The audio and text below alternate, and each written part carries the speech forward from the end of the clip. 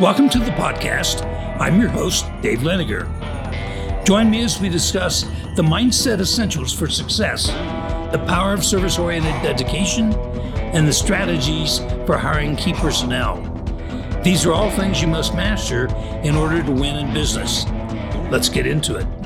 I think to be a successful entrepreneur, you have to have a mindset that embraces the challenge, that's not afraid of taking a risk, that's curious about how can I do this better. Interesting aspect about starting entrepreneurial businesses is even though you start from scratch, you usually start by imitating other people who have similar businesses. And for instance, nobody cares who made the first washing machine, but they do care who makes the best one. And so when you talk about who made the first automobile, well, there are a dozen at the same time. You think of Ford because that was the one that eventually was most successful the soonest. And so usually an entrepreneur will take somebody else's idea and say, let's put a different twist on it. I could do it this way. I could do it better. I could do it quicker, faster, less expensive. Well, I think when I started working in the real estate residential sales business, I was very young, very skinny, still in the military with a military haircut. And so every person I dealt with was many years older than me. If you get into the real estate business and you're middle-aged, the customer meets you the first time, they don't think about, have you been in the business a year or 5 years or 10 years? It's just you're having a conversation. If you meet somebody who's incredibly young, all of a sudden there's this question of, how could you know anything? What happened with me was that I struggled for 6 months with feelings of inadequacy and embarrassment of my youth. When I finally did turn the business around, we discovered that I was extraordinarily service-oriented. I never cared about the commission, but I liked the people I dealt with. And all of a sudden, that reputation preceded me as I became a superstar in real estate sales. And so that gave me the confidence that I really am a worthwhile person and that they're fortunate to have a man like me work for them. I look back over my career and a lot of people will talk to me about, I just didn't really feel like I was the real genuine thing. I kind of feel like I'm an imposter in this room. Never crossed my mind. I felt I earned my way there. I deserved my way there. I was dedicated to my customers and I wasn't going to take advantage of anybody.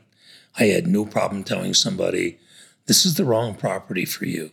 I'd like to make the commission, but it is the wrong property. I know this in my heart, and here's why. And so people really don't care how much you know until they know how much you care. Courage comes from confidence.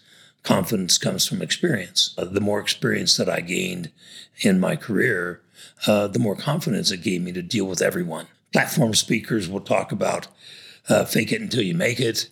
They'll say, well, act like the person you want to be, and you'll become that person. And I believe there's some truth there. I don't believe in the phony, rah, rah, rah, I walked on coals so I could do anything in my life type of thing. I think that you just get enough lifetime experiences, you find what works for you, and you do it. You know, early in Remax, the going was really tough. We were trying to prove an unproven concept. A lot of people say, hey, man, that makes a lot of sense, but I'm going to wait until you prove it works because I'm already with a good company. And so you start having these feelings of, well, if everybody waits, I can never prove that it works.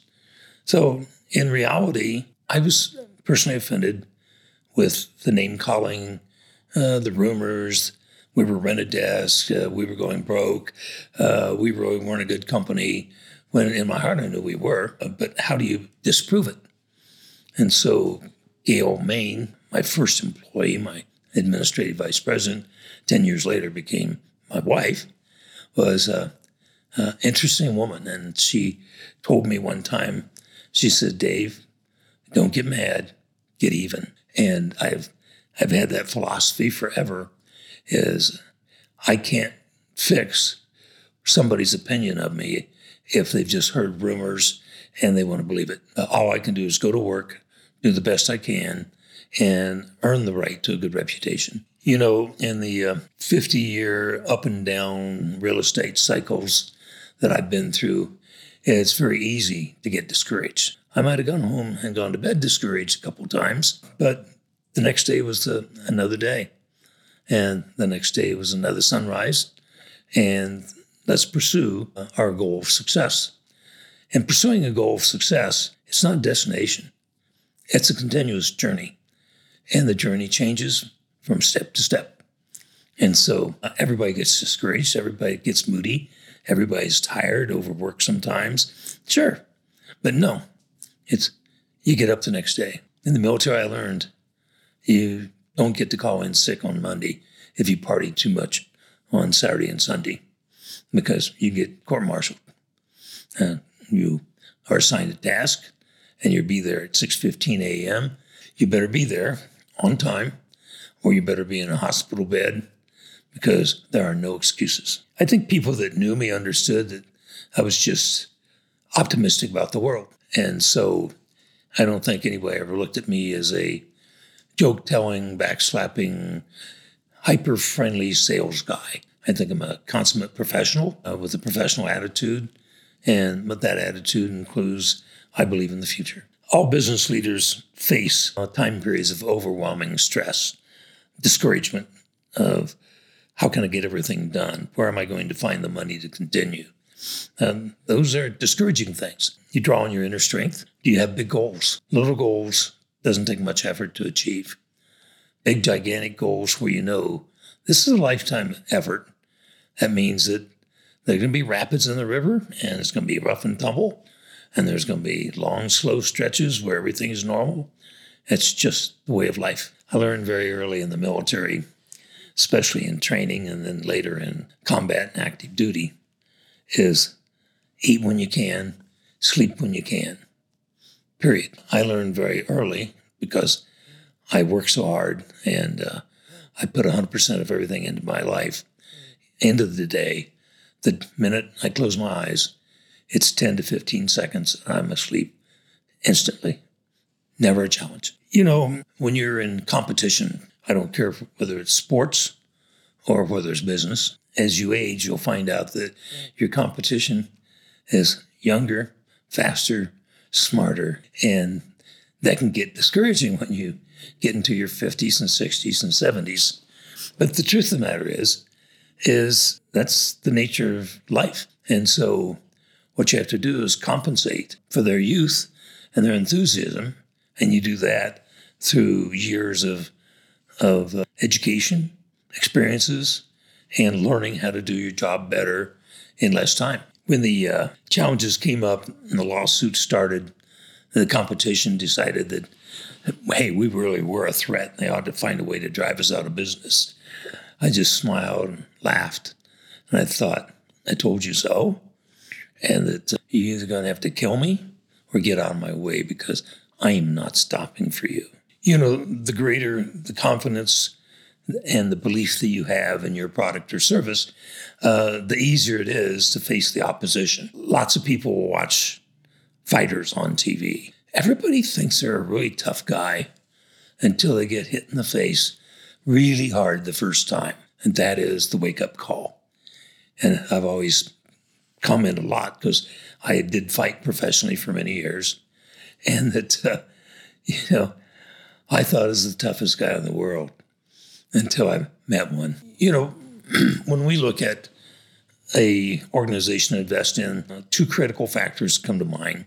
Number one, key personnel. Number two, what's the unique product or service? The key personnel is the most important. Have they succeeded at anything before? How good are they? What's their emotional intelligence? What kind of an individual is this? Is this an individual that I can visit for an hour and say, hey, we could be friends? Or is this the kind of person I can say, hey, we can go on a trip for a week and we'd still be friends? In my case, the individual has to be likable. They have to be polite. They have to be kind and generous. And so if we're making an important hire, we'll never do it in one interview and we'll never do it in one setting. Generally speaking, we will interview 2, 3, 4 times in different settings. For instance, I don't like to do meetings over lunch or dinner. If I'm going to lunch and dinner, I don't want to think about business. I want to think about the world. It's hard to present with your mouth full, and it's hard for them to talk with their mouth full. However, generally speaking, if it's a key employee, we will always ensure that we do a very significant meal. I want to see what their manners are. How do they treat the wait staff? What do they say if the food isn't correct? Are they kind and generous? And are they polite to the wait staff? Or are they overbearing and, hey, this isn't the way I ordered it, fix it? And so you can start seeing a lot of people, people can be phony for a few minutes. It's hard to be phony for 4 or 5 different interviews. Hiring somebody for a specific task varies from task to task. The most important thing that I have learned from my mentor, Darren Hardy, is I was over 65 years old when I started working with him, and he was 20 years younger than me. And one of the most important things he told me, he said, Dave, he says, do you know what the definition of success is? And I said, generically, you're wealthy, you're happy, family's nice, you're doing what you like to do. And he says, let me give you a simple answer. My definition of success is I want to do what I want to do, with who I want to do it, when I want to do it, where I want to do it, and how I want to do it. And I have thought about that now for 15 years.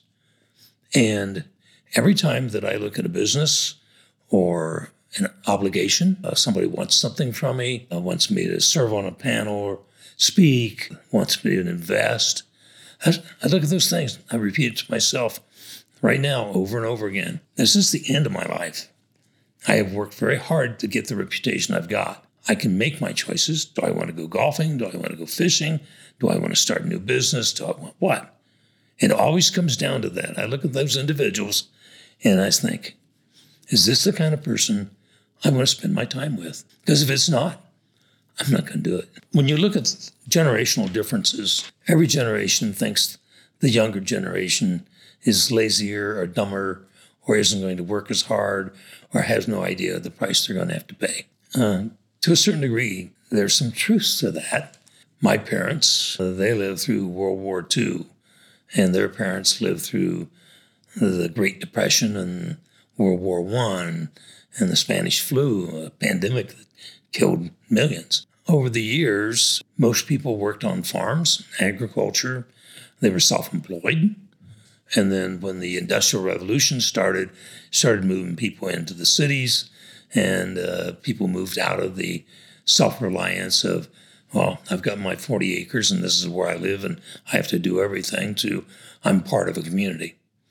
In reality, there are differences in attitudes between generations, and there's a difference in experience, but there are just as many fine young people today as there were in any generation. You look at the quality of the U.S. Special Forces, male and female, that are now in Delta or the Green Berets or the SEALs or Rangers. This is the cream of the crop. I mean, a lot of them, they could have gone on to play professional athletes and made millions. They fell in love with patriotism for their country, and they're going to give their life for it. And so the world continues to be filled with really, really fine people. The legacy every generation has to pass down is to allow the next generation to be itself. And they might be different from us in many ways. We're all very similar in many ways.